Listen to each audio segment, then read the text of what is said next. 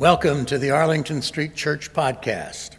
Boston Sanctuary since 1729, Arlington Street continues today as a gathering place for progressive people of faith in the Boston metropolitan area and beyond. Please visit ascboston.org for more information about this historic Unitarian Universalist congregation. We're located at the corner of Arlington and Boylston Streets in downtown Boston, Massachusetts. Arlington Street Church, gathered in love and service for justice and peace. At one point in my professional career, when I was literally sleeping at the office, traveling too much, sacrificing everything to make the next deadline, only to have 3 more deadlines appear, I told myself that someday, one day, I'm going to spend more time taking care of myself and my community. Someday, one day, I'm going to volunteer full-time. I'm going to start a regular meditation practice. I'm going to start my own nonprofit. I'm going to show up to every protest and legislative day of action. Someday, one day, when there's time. 6 months later, my business dried up, and I found myself with time. Unprecedentedly huge amounts of panic-inducing, unpaid, unwelcome time. File it under "be careful what you wish for." Someday, one day had become today. First, I took a nap.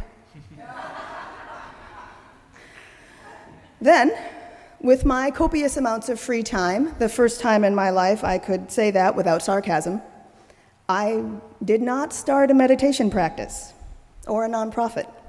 I did not take up residence outside my legislator's office. What I did do was I organized and reorganized every bookshelf in the house. First by theme and then alphabetically within each theme, all on a very tight, self-imposed schedule so that I could be too busy to worry. Sometimes I'd sit among the piles and I'd cry because they were all such great books. Composer Leonard Cohen writes, "Ring the bells that still can ring. Forget your perfect offering. There is a crack in everything. That's how the light gets in." There is a crack in everything.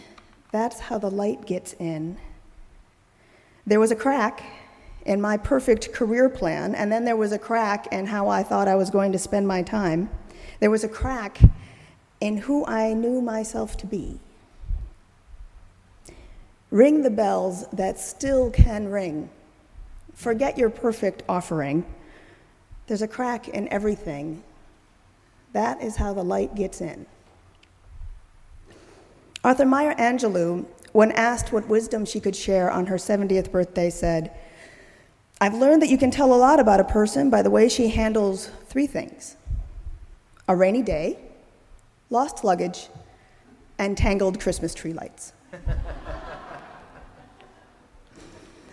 If Dr. Angelou is right, then it may be that our troubles and our challenges, rather than our successes and our accomplishments, tell us the most about who we are.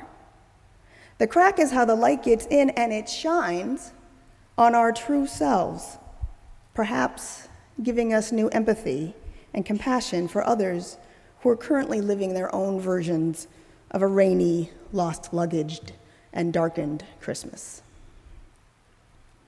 My friend Kristen has a surefire way of shining not a crack of light, but more of an interrogation spotlight on the true nature of her romantic relationships. She'd tell me, "Look, any fool can be nice to you on vacation. Wait until you get a flat tire on the side of a 6-lane highway at 2 o'clock in the morning in a snowstorm after a Marilyn Manson concert lets out, then you'll know who you're really dating." I often wonder if she was speaking from experience. I wonder if maybe you'd find out a bit about yourself in that situation as well. So back to my original story. There was no work. I wasn't behaving like the person I knew myself to be. My troubles were definitely telling me that I had built an entire life around this job, and now with no job, there's lots of time and noticeably little life. So then I read this story by Spencer Johnson that helped. Maybe some of you know this story. The short version is that there are two mice, Sniff and Scurry, and two people, Hem and Haw. Every day, Sniff and Scurry and Hem and Haw go into this big cheese maze to find cheese at a cheese station. So they go in, they eat lovely cheese, they happily enjoy their cheese, they go home joyfully with bellies full of cheese. Same story the next day and the next. So they go to the maze, they eat the cheese, they go home happy. Then one day, the mice, Sniff and Scurry, and the people, Hem and Haw, go to the cheese station, and the cheese is gone. Gone. Sniff and Scurry look at each other. They aren't surprised. Any mouse can tell you that if you eat off the same piece of cheese every day, that eventually one day it's going to be gone. But for the people, Hem and Haw, this is a much more traumatic experience. The cheese is not simply cheese. It's happiness. It's productivity. It's success. They have built a whole life around this cheese, and now it's gone. So Haw yells, "Who moved my cheese?" declaring that moving the cheese is unfair and unjust, and he is entitled to his cheese. He stands and yells and wants to know who to blame. Hem, on the other hand, stares at the spot where the cheese was, convinced that there's some sort of misunderstanding. He lifts the last little crumbs of cheese to see if maybe the big piece of cheese is hiding under the little crumbs of cheese. He looks around to see if someone just misplaced the cheese, and then he sits down and waits for the cheese to return. The story continues with Haw storming out of the cheese station to find whoever moved his cheese, eventually realizing that he's getting hungry and his energy is perhaps better spent finding some other cheese. Hem, after waiting for the cheese to return, is finally overcome with hunger, cautiously creeps into the big maze and searches until he finds another cheese station that has more cheese. And this time, he checks how much cheese is left at the end of each day so that he's prepared when it ultimately runs out. Who are you in this story? Are you like Sniff and Scurry, for whom the cheese is only cheese, and so you sniff and scurry and find more? Are you like Haw, demanding answers and justifications, angry because you feel you are entitled to this cheese? Are you like Hem, waiting for the cheese to come back? Are you sometimes one and sometimes another? Do you move back and forth between reactions? Who would you like to be? When the cheese is gone, or the job, or the relationship, or the success, or the control, or the meaning is gone, when life doesn't look the way you thought it was going to look, who are you then? Who would you like to be? I'm Hem, sorting books until the cheese comes back. Eventually, I used my time to completely retrain myself for the career I'd always wanted, but I hadn't been willing to step off the career ladder to start something new. I also found that I was able to be present to my friends in a way I hadn't in years. My friends who are here in the front row. I babysat when my friend's childcare vanished, helped another friend plan her wedding. I cooked countless meals for families and friends, and I listened more than I had in years. I had raised being available to an art form. I was not who I thought I was. I was not who I thought I would be. Instead, I was who I am, someone who's learning to take care of herself and her community. I have something to show you.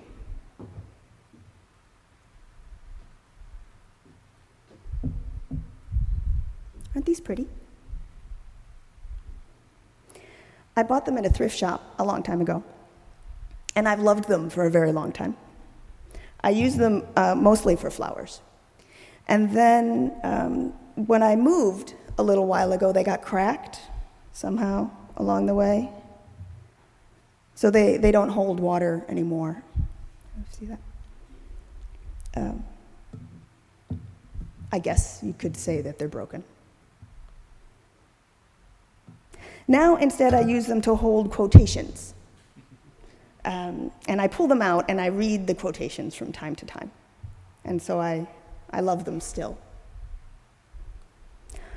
Author and Zen priest Angel Kyoto Williams writes, "You have to find a way to collect your fractured pieces, examine them, and then accept them as part of who you are." Spiritual practice is about transformation, but it's also, more importantly, about working with what is. So today, we're going to put our spiritual practice into practice. When you came in, the ushers gave you a white card, an index card. Does everyone have a card? If you don't have a card, please raise your hand. You'll need the card for this next part. Please raise your hand, and Art or one of the ushers will come. Helene needs one, Charlie needs one, Joel needs one. Thank you, gentlemen. And in front of you in the pew, you'll find some pens and some pencils.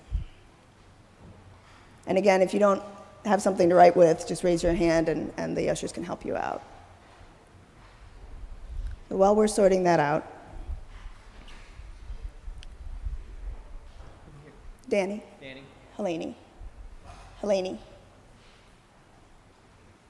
Thank you, darling. Great. I invite you to think of a time in your life when your life seemed a little bit cracked,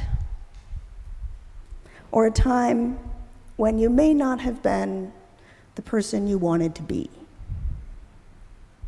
So let's take a moment together and just think of that time, or as Angel Kyoto Williams would say, collect those fractured pieces. We'll take a moment together.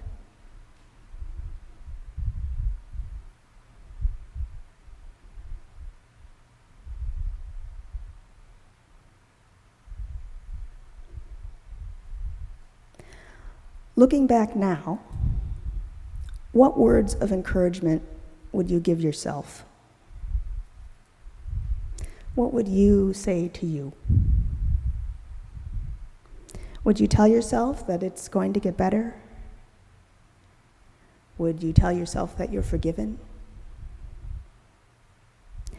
I invite you to write your words of encouragement to yourself on the slip of paper.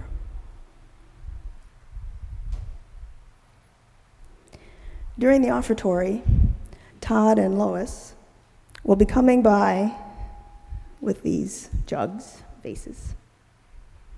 When you leave, they'll be coming by during the offertory. Would you please drop your words of encouragement into the vase when they come by with the vase? When you leave this beloved sanctuary, through these doors or downstairs, please pull a note from the vase and take the note of encouragement with you.